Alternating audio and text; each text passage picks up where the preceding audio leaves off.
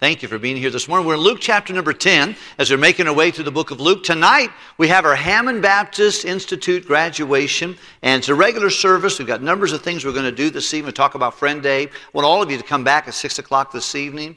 More is better when it comes to church attendance, and that's not my idea. That's God's idea.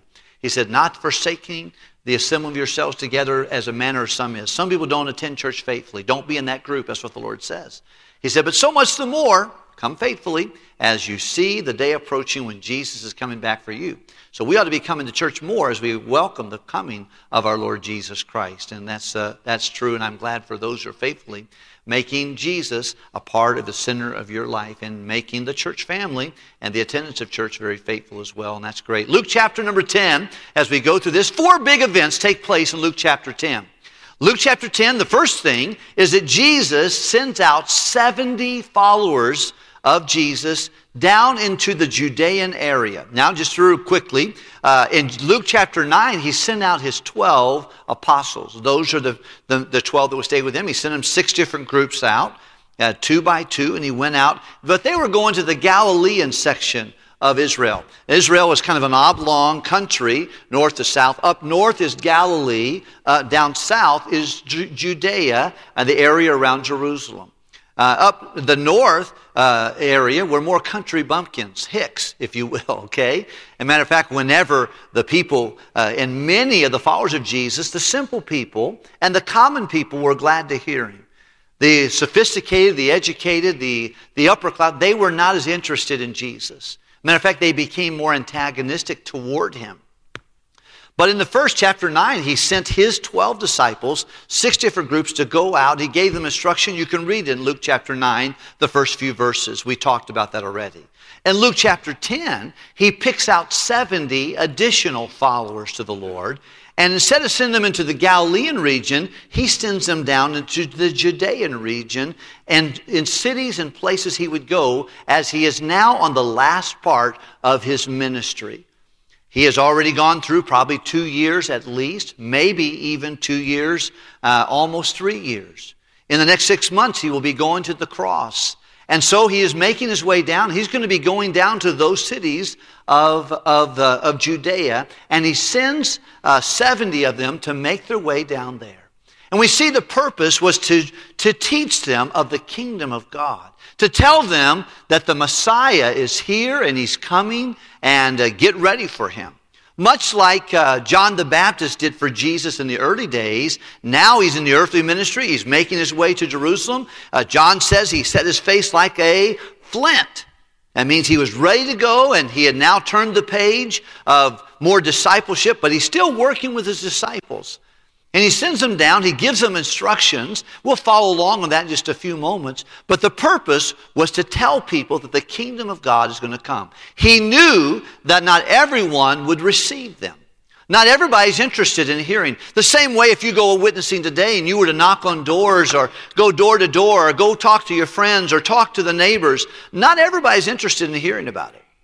Many folks have no interest. Some people get very adversarial if you bring it up. But there are always sons of peace. There are always people, when you talk about Christ, who are looking for information on that. And that's why I got saved, because at one time in my life I wouldn't have been interested, but I was interested the night someone explained to me the gospel. That night I was a son of peace. I was ready to receive it. And there will always be some people. You always find a division when you talk about Jesus. Some will reject it, some will receive it. Some believe, others mock. It's just the way it is. It divides a crowd. But Jesus is sending them out now. And so that's the first main event, is Jesus sending the 70 out. The second event is he gets approached by a tricky-ricky lawyer. A lawyer of the law who is self-righteous, and he says, oh, what can I do that I might inherit eternal life? Not because he wanted to know that, but because he was trying to trick Jesus, get him to talk and say something that would trick him out and cause him to have even more adversarial things to say about him. And so he approaches, that's the second main thing that happens in this chapter. The third thing, Jesus platforms off of that question that he gives him and leads him into the story called the story of the Good Samaritan. It's the parable, one of the more well-known parables in the Bible. Matter of fact, there's Good Samaritan hospitals, Good Samaritan rescue missions. Even in the world that don't even know the word of the Bible, they will say, oh, you're such a good Samaritan. He tells that story, which is and then it concludes chapter 10 with a lesson learned in the city of Bethany with Mary and Martha, two sisters that had two different perspectives about the Lord Jesus Christ. Lots of lessons to learn there that I'll not be able to share with you in just the few minutes we have together. However, let's plow through a few thoughts here today that will be helpful to us. Look at chapter 10, verse number 1 of Luke. Luke 10, verse 1. After these things, the Lord appointed others 70 also, and sent them into two and two before his face, into every city and place, so the countryside and the cities, whether he himself would come. So he's on his way, and so he's sending others to prepare people for that. By the way, that's still happening today. Jesus is in heaven, and he's sending you and I to prepare the hearts of people and to tell them about Christ. And he said, I want you to go to places, and I want you to tell people about the Lord. And he goes into verse number 2, and he uses a verse that we read most of the time in Matthew chapter 9, verse 36, 37, 38, where he says, pray ye the Lord of the harvest. So he gives them his purpose. The purpose is to get out and tell folks that the Messiah is alive and the kingdom of God is now.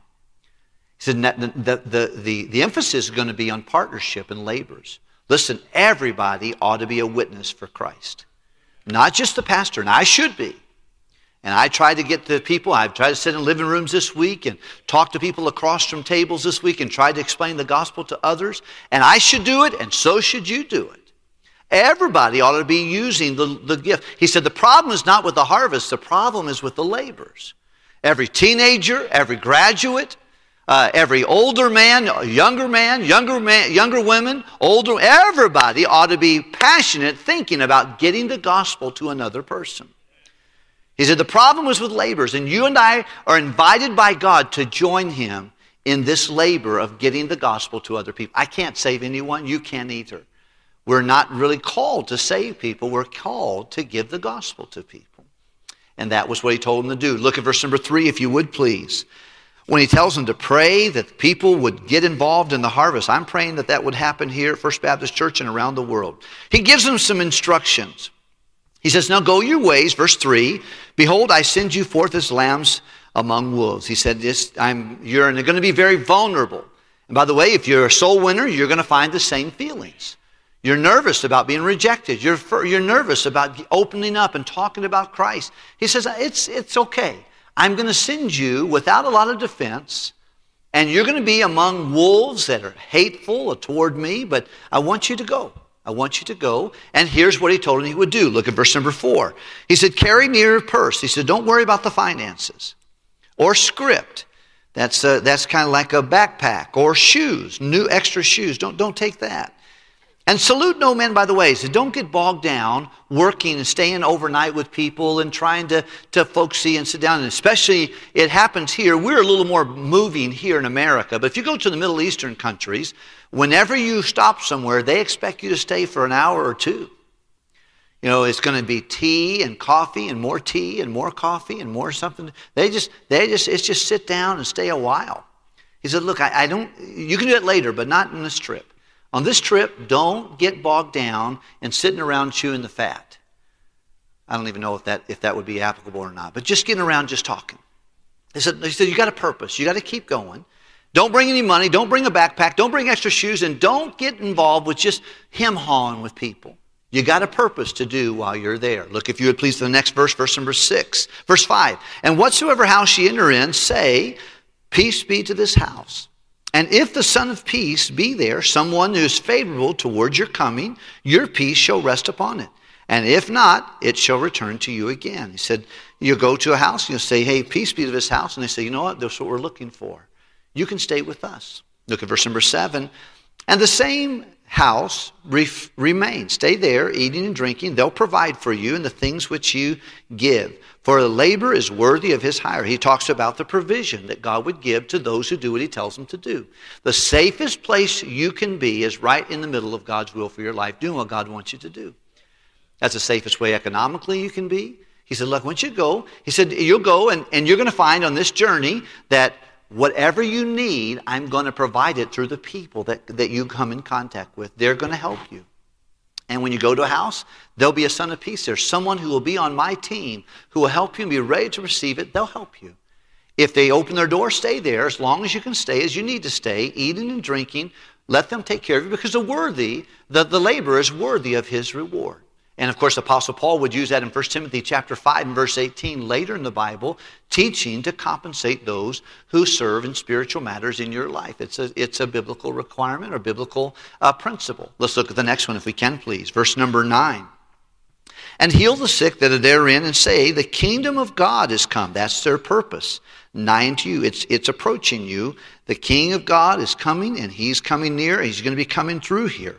But unto whatsoever city ye enter, and they receive you not, go your ways into the streets and say the same, and say, even the very dust of your city, which cleaveth to us, we wipe off against you. Notwithstanding, be ye sure of this, that the kingdom of God is come nigh unto you. Even if you reject it, he's still coming. But I say unto you that it is more tolerable for that of the day of Sodom than it would be for that city. And then he's going to go through a rebuke. He's going to go through some very strong woes, and I won't take the time today, but this is the instruction they got. And so they went out into these places. He said, if people receive you, then share with them the message of the gospel, that the kingdom of God is coming. If they don't receive you, he said, go outside their cities and take your shoes and push them together and knock off the dust. And he says, you know what? You're not worthy of this, but just to know the king is still coming. You're still going to meet God. Every road of life meets God. Not every road of life means God forever and lives with him forever, but every one of us, every knee will bow, every tongue will confess. Ready or not, he's coming again. And you're going to have to give, whether you accept him or reject him, you're going to meet him. The Bible says it's appointed every man wants to die, and after that, there's an evaluation with the judge, who doesn't need an attorney, he doesn't need any evidence, he's got all of it. And you're going to stand before him, every one of us. And by the way, if we're a child of God, that ought to challenge us to serve the Lord, be faithful, be pure, be right, be holy, be purposeful in your life. It grieves me that it seems like the longer that someone is saved, the more apathetic they become before spiritual things.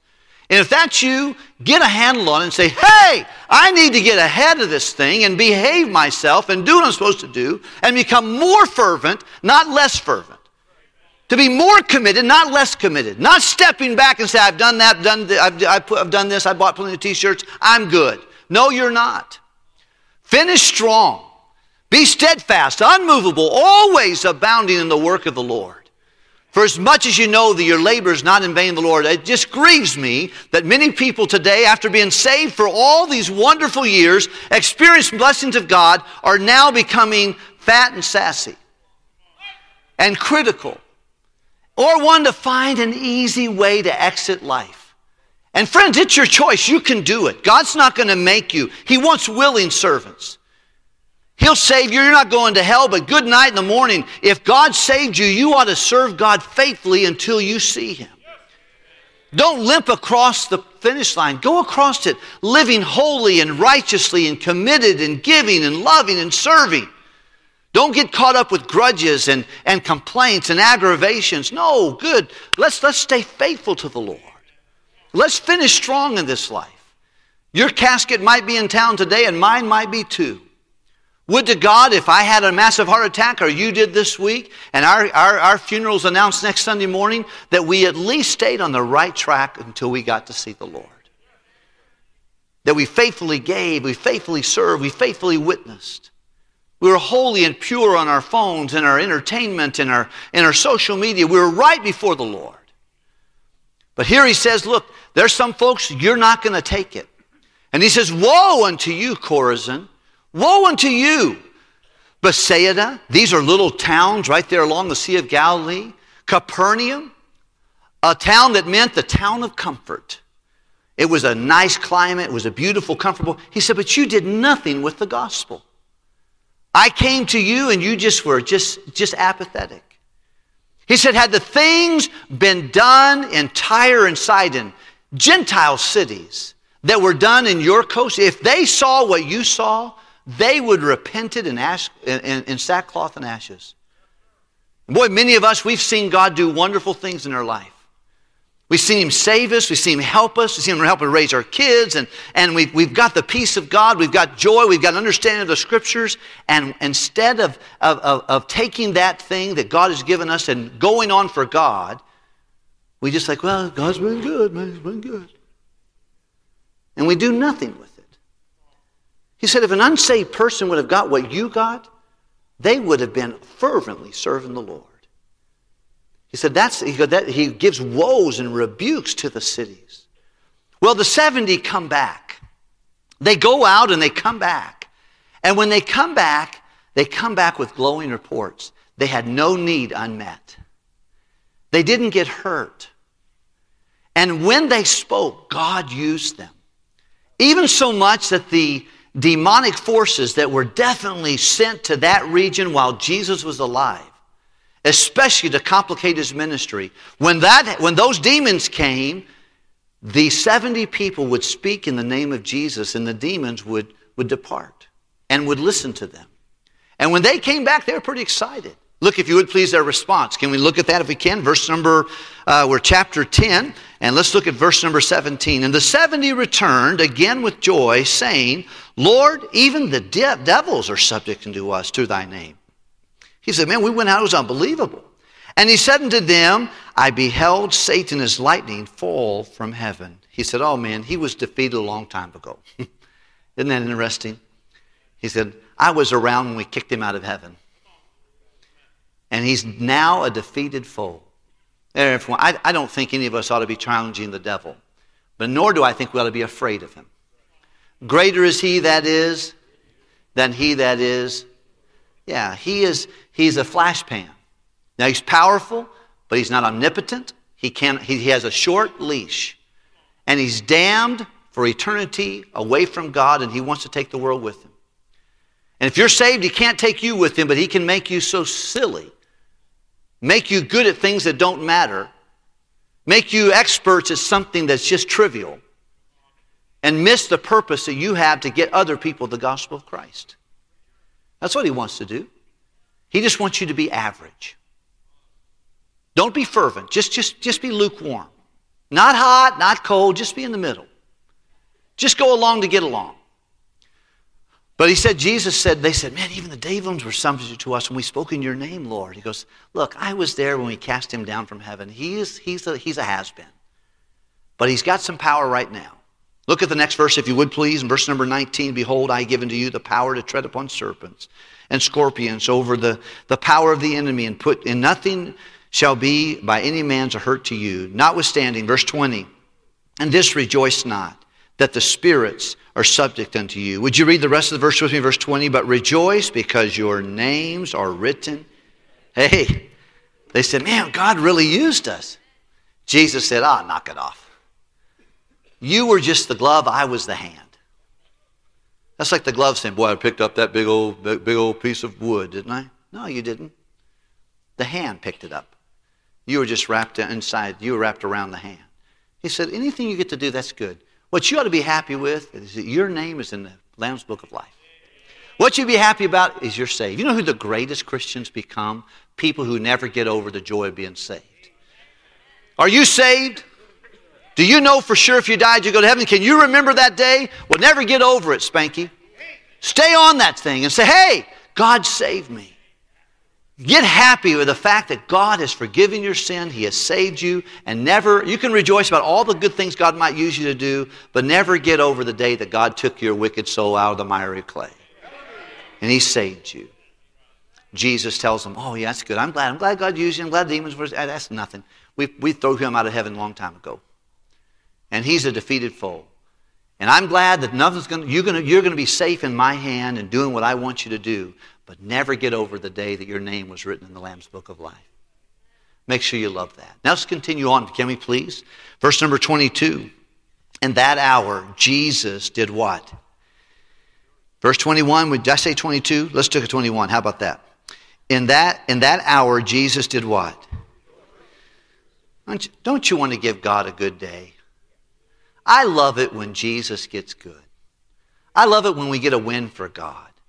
That's why I can't stand when people are so critical and sinful and wicked, because God gets a bad name. You know how he gets glory? Through me and you, when we do what we're supposed to do. When you get in a fight with someone and you spend all your time fighting against somebody else and trying to defend your rights, you know who loses? You lose and God loses.